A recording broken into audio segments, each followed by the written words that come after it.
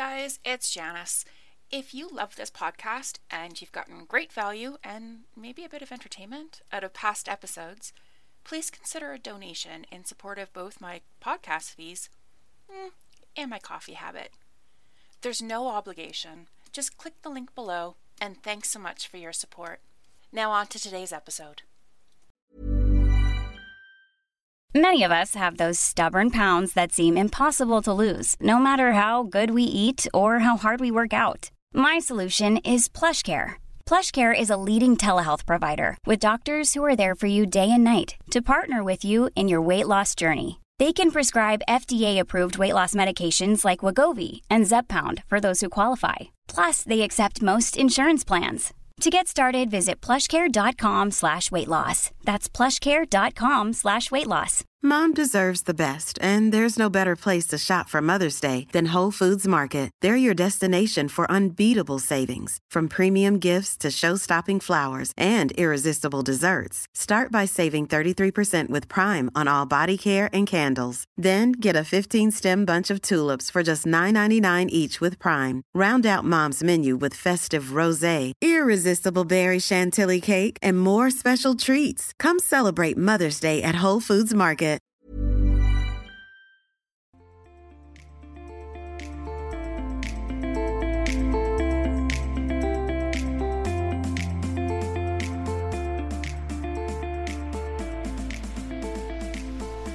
Hey, and welcome to this episode of Connections, Coffee, and Confidence. So called because those are the three things every entrepreneur and business owner needs to create success. I'm Janice, and I'm so happy to have you here for my 101st episode.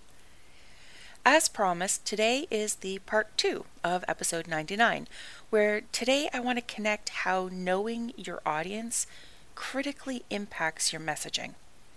Now, if you haven't listened to episode 99 yet, I'll link to it in the show notes, but the short version is that it covers, well, why I seriously dislike the standard ideal customer avatar audience model that is so often used, and what I prefer instead, as well as 3 major benefits to you and your business that come from knowing your audience. However, I saved one benefit for today, and that is how knowing who you are speaking to, who they are, helps you design your messaging in such a way that you get feedback like, wow, it was like you pulled those words out of my head, and have you been reading my emails? Messaging is a fundamental piece of all of your promotional and marketing work. Simply put, messaging is saying what you need to say in a way that the right people understand both what you're saying and what it means to them. When a lawyer steps foot in a courtroom or writes a brief, they have a very clear message designed to reach their desired outcome, delivered to and for a reasonably narrow and defined audience. They'll tell you, the client, exactly what you need to know, what's expected of you, how things work or the process, what the expected outcome is, how long it'll take, and how much everything's going to cost.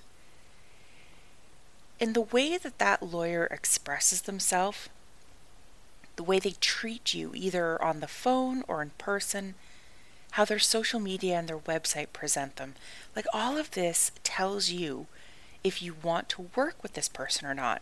It's all part of their brand. So you know the way you feel, and then you combine that with the practical information, and you make your decision about whether you want to work with them. Now, lawyers don't often think of themselves as a brand unless they own the firm and understand what's required to bring the clients in, but good lawyers do understand the need to communicate. And while a case or a file might get smelly, there's a standard set of procedures to follow to get to where they need to go for the resolution. And that clarity helps. But when you're running a business, offering a service or a product that's maybe less clear-cut or that many others are offering, you might feel like you aren't quite sure what to say, let alone how to say it. You might find it hard to position yourself so that you stand out, so that people recognize what you offer as your offering, your product. But you're really no different from that lawyer in the example. You know all the necessaries. It's just a matter of putting them together in a way that makes sense and being confident enough to then deliver that message. Your messaging comes from a crossroads between your audience and your product. Your messaging will help explain why your audience wants your product, what it'll do for them. And this is where you'll hear people talk about the transformation that you, your service, your product offers. And that is such compelling language to use, isn't it? Your transformation. I love the way James Wedmore puts it. I see it used sometimes, and I know straight away that that person is either a student or a listener of his. So he talks about using the phrase, "so that," as a way to link what you're selling to the value or the transformation. So for example, "Hi, my name is Mallory, and I help busy creatives create a personal brand on LinkedIn so that they can turn their hobby into a profitable business." In that sentence, it captures what this particular business is, who it's for, what happens to someone who works with this person professionally. The message is clear. If you want to turn your hobby into a profitable business and using LinkedIn, you need Mallory's services. This is simply positioning Mallory and her services for her audience. I also really like the Tonic Site's positioning statement. Completely customizable website for the modern, stylish creative. The website of your dreams? It's already mixed to perfection and waiting for you at the bar. Oh, I just think that's beautiful. If you are someone who loves a cocktail created by a trained bartender and who shows up with their hair and their makeup photo ready, well, this statement might just prompt you to Google them. And you should, by the way. Their site is beautiful. It is a fantastic advertisement for themselves. And their writing, Jen's emails are hilarious but pointed. They do smart, stylish stuff. But the thing is, although the messaging or the statements that they make about themselves and their services or products are different in tone and delivery, both of these businesses are clear on who they're addressing. Mallory is talking to busy creatives at the beginning of their business journey. So she speaks to their busyness, their sense of creativity, and their desire to make some money. And the Tonic Site is speaking to people who have a very clear idea of their brand, who know what they want things to look like, which is fabulous, by the way. They want their site to look fabulous, but who don't have the tech skills to make it so. If these businesses didn't know who they were talking to, their main message or their positioning statement wouldn't be so clear. It wouldn't appeal to anybody because it would be speaking to nobody. Part of what makes that transformation so powerful is the ability for your audience member to actually identify with either the right now or the after you've used my product version of themselves. When they identify with the person your message is speaking to, you'll have their attention. I mean, you pay attention when someone's speaking to you, right? And you won't know how they identify what words to use unless you know your audience. You can also think about the language that is used not just in defining the audience in terms of busy, creative, or modern, stylish, creative, but the language used to create a feeling. So Mallory keeps her words simple so that a possibly overwhelmed newbie isn't further overwhelmed, whereas the Tonic Site creates a stylish feel, not just by using the word stylish, but also by using the word modern and talking about the website as someone's dreams always being mixed. It paints a picture or it gives a feeling that you're being served something darn near bespoke, something swanky, that you are so good you deserve something amazing to represent your brand. And when you know your audience, you can create a feeling that means something to them. You know what they like to do, who they are when they're at work or having fun or with their kids or on a date, whatever it is that your product or service is meant for. And you can use words that represent that transformation and describe what appeals to them. You know the saying that people might forget your name, but they never forget how you made them feel? It's that feeling that you can create with your words, your language, that makes your messaging impactful. But only when you know them, when you know your audience, and you know their feeling. The specific words that you use in your messaging can also be taken directly from your clients or your ideal client audience. So when you know your audience, when you hear them talking or you read what they're writing, you can lift their phrases or their word choices and use it in your messaging. So when I hear a client say to me that, in coaching school, they tell you that you need to promote your clients, so go out and get them, but that my work helps fill in that gap between setting up shop and actually getting clients, well, that's the kind of authentic situation that I can then use in my own copy. And it resonates because it came from a client. It represents an experience lots of people will have had of being told to do something and then shoved out the door to do it without ever learning how. So when you paint the situation for your customer or your client's transformation, when you know your audience and you can accurately represent their experience, well, that situation is then meaningful. The messaging is meaningful because it actually is theirs. Again, when you speak to someone directly, they will listen. Especially when it's unexpected. There's lots of poor messaging out there.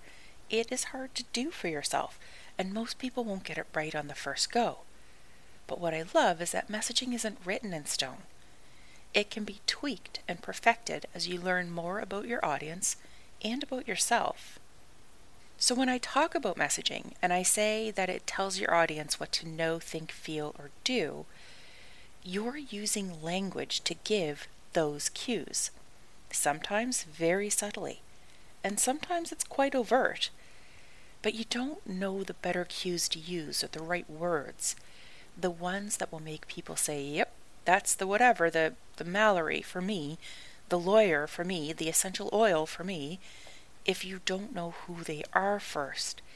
Sometimes this is fantastically easy because your audience is actually yourself not too long ago. Then it's just a matter of you digging deep into your emotional memory and pulling up the words that create the identity, the feeling, and the meaningful situation for your audience. But if you don't know your audience or you aren't brave enough to speak directly to them, frankly, your messaging will be pants. If you want help focusing on your messaging, I do have a messaging workbook available on my website, janicefogarty.com/don't waste your breath, because clearly I ignored the whole don't be cute with your naming strategy, but the workbook itself is good.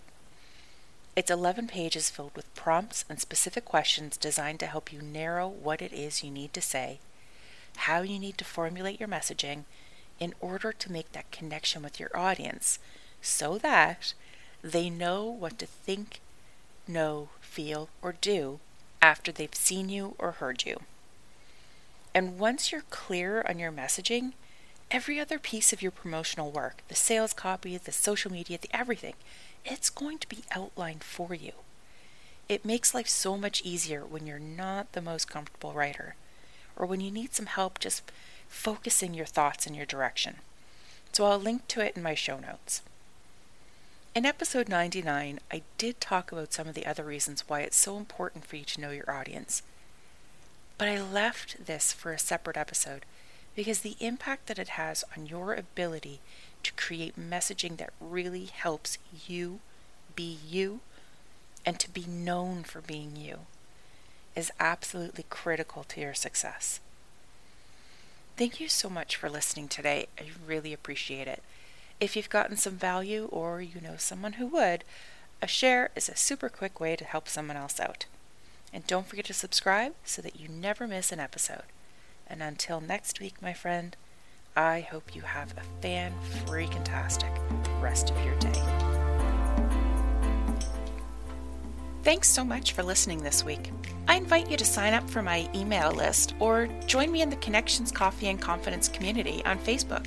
Those are the people who get first dibs on any classes or products I create, and they benefit from the extras I can't get into in a podcast format. I also lovingly request that if you've enjoyed this podcast, you leave a review on Apple. When I see a new review, I get so excited I almost spill my cappuccino froth. Almost.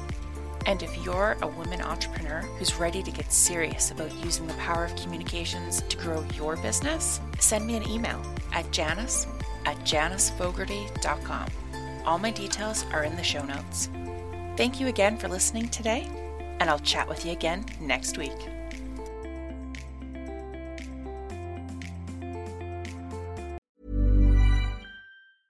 Even when we're on a budget, we still deserve nice things. Quince is a place to scoop up stunning high-end goods for 50 to 80% less than similar brands. They have buttery soft cashmere sweaters starting at $50, luxurious Italian leather bags, and so much more. Plus, Quince only works with factories that use safe, ethical, and responsible manufacturing. Get the high-end goods you'll love without the high price tag with Quince. Go to quince.com/style for free shipping and 365-day returns. Mom deserves the best, and there's no better place to shop for Mother's Day than Whole Foods Market. They're your destination for unbeatable savings, from premium gifts to show-stopping flowers and irresistible desserts. Start by saving 33% with Prime on all body care and candles. Then get a 15-stem bunch of tulips for just $9.99 each with Prime. Round out Mom's menu with festive rosé, irresistible berry chantilly cake, and more special treats. Come celebrate Mother's Day at Whole Foods Market.